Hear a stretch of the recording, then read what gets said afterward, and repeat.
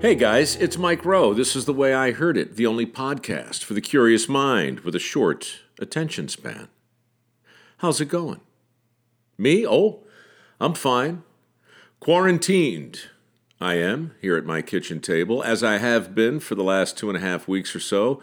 Quarantined, isolated, sequestered, sheltering in place, call it what you will. I dare say many of you can relate. Strange days indeed. I thought on the podcast today I would talk to you candidly about some of what's happened in my world over the last couple of weeks. Many of you have kindly inquired as to my health and well-being, and that of my mom and dad as well, who are in their mid-80s. They are in the at-risk group, and they are very much on my mind. In fact, I thought today I would, rather than read you a mystery, as is my wont, I thought there's enough mystery in the world right now, right? What is this thing exactly? When does it end? How do we kill it? How do we beat it? When do things go back to normal? What will the cost ultimately be? There's so many unknowns people are wrestling with right now. It seems to me a mystery is not exactly what the country needs to hear. So instead, I'm going to read you a story from my mom's new book. The book is called About Your Father and Other Celebrities I Have Known. And when I told my mom I wanted to do this, I said, which story do you want me to read from your hysterical new book? And she said, oh, read them the one about the funeral home. Only my mother. My mom and dad, being elderly, go to funerals every week. At least they have been for the last decade or so. And she's written a story called Not Our Turn, which I want to share with you. Full disclosure, I guess you could say my mom is sponsoring this podcast, although there'll be no money.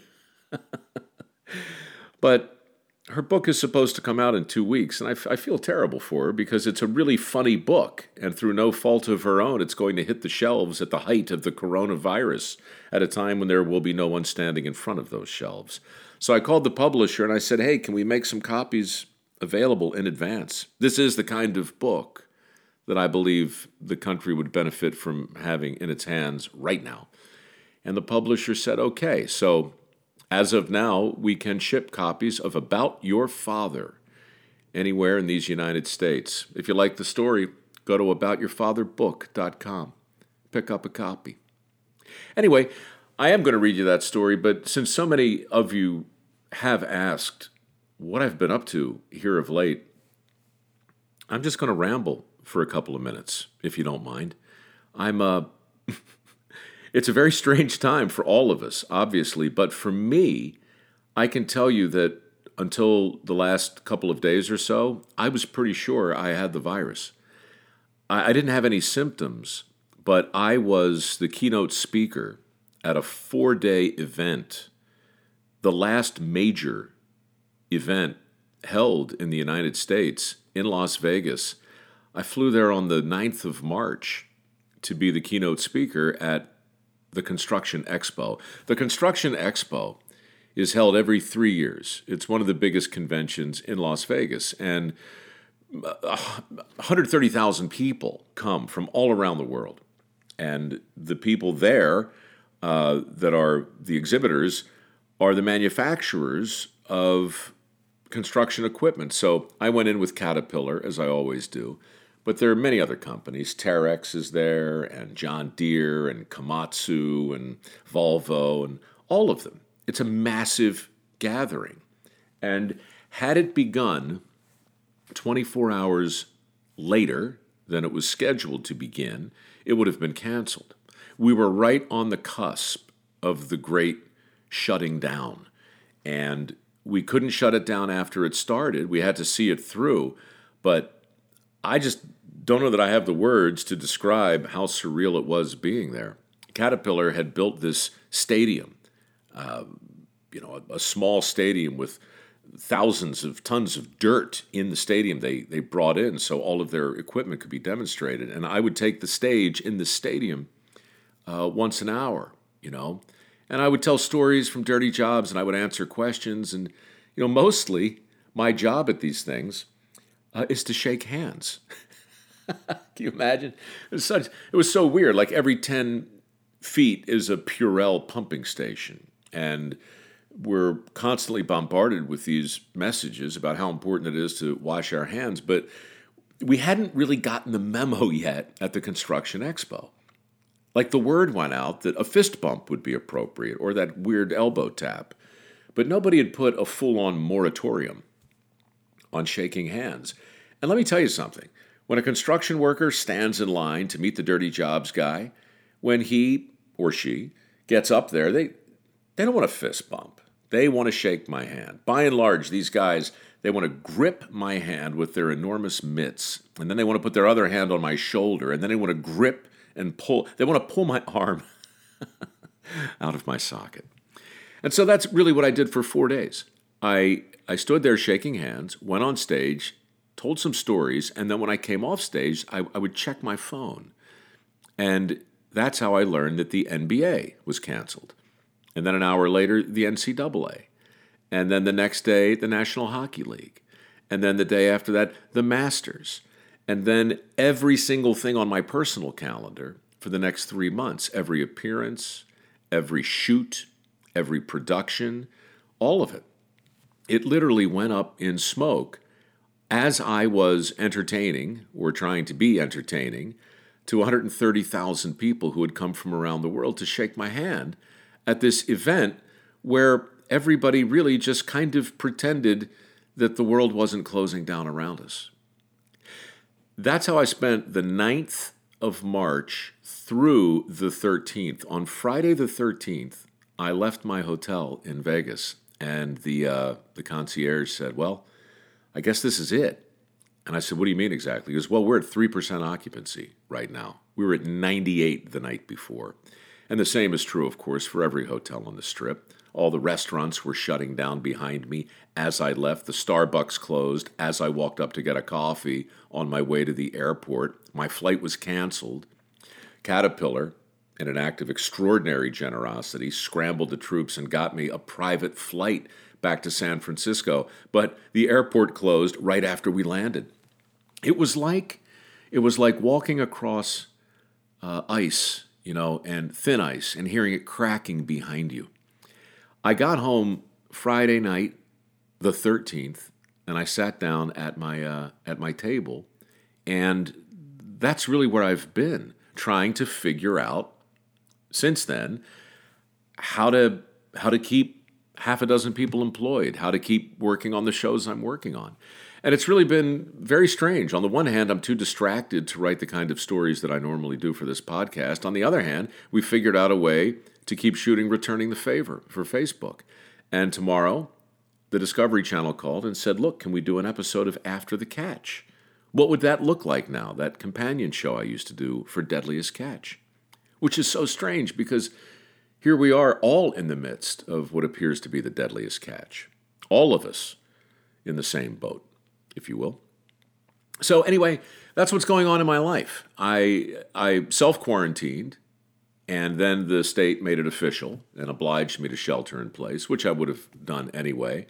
If I got it, I was asymptomatic. If I got it, I'm no longer contagious. I don't think I got it. I don't think I had it at all, but I'll be hunkered down here in the bunker for the foreseeable future, along with, I think, the rest of the country, doing my best to do whatever version of this podcast comes out. Anyway, that's what it sounds like when I free associate for 9 minutes. I hope you didn't hate it, and I hope you enjoy the story I'm about to read for you right now. I don't know that it's entirely appropriate, but then again, neither is my mother. She wrote it. If you like it, her book is available right now. It's called About Your Father, and you can pick up a copy at aboutyourfatherbook.com. The story is called It's Not Our Turn.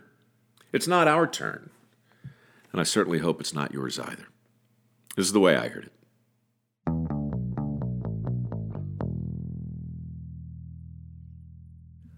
Dear Mike, I'm still recuperating from the flu, and in my downtime, I came across a lovely picture on the internet of an elderly couple sitting on a green hillside looking into the sunset.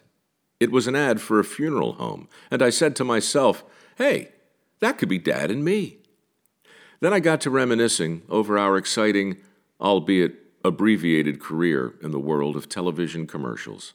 From Kimberly-Clark and Viva paper towels to Lee jeans to promotional campaigns for Discovery's Dirty Jobs and CNN's Somebody's Gotta Do It. We've had a ride for sure. Not to mention the recent Felpro Gaskets commercial with appearances on Returning the Favor. What fun we've had working with our kid, even when we got paid only in steamed crabs. So I'm thinking maybe you could use your considerable pull in the industry to get us another commercial. For a funeral home, perhaps. It's a subject on which your father and I have a great deal of expertise. We've spent more time in funeral homes than in doctors' offices, and that's saying something. As a matter of fact, we know all the staff at the local establishments, and they know us, kind of like how the people on Cheers knew Norm and Cliff. I recently had an interesting encounter with the owner of a funeral home we were visiting for the first time. While your father was busy reminiscing with some old teacher friends, I wandered back to the office and peeked through the door. I love engaging people in conversation, especially those with interesting jobs. It must have been a slow night because the woman smiled and waved me in. You don't ordinarily expect funeral directors to look so happy, probably out of respect for the grieving. We chatted for a minute, and when I learned that she was the owner of the establishment, I said, "I imagine you've had some interesting experiences through the years." She got up and closed the door, as though she was about to divulge some dirt on a corrupt local official, or maybe describe some new embalming procedure. But it was even better. Boy, did I get an earful. I heard about a feuding family that came to blows right there at the foot of the casket, holding the deceased. "They practically knocked it over," she said.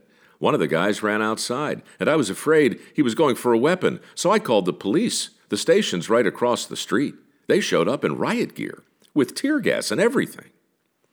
We had a good laugh, and when we finished, she launched into a story about a deceased woman who hated her 2 greedy daughters-in-law. She left directions in her will to be buried in her full-length sable coat so they wouldn't get it. It was worth a fortune. We had to hire a security guard for 2 days. We laughed some more, and I knew I would be making notes on the way home so as not to forget the stories. Like your father says, another week, another funeral.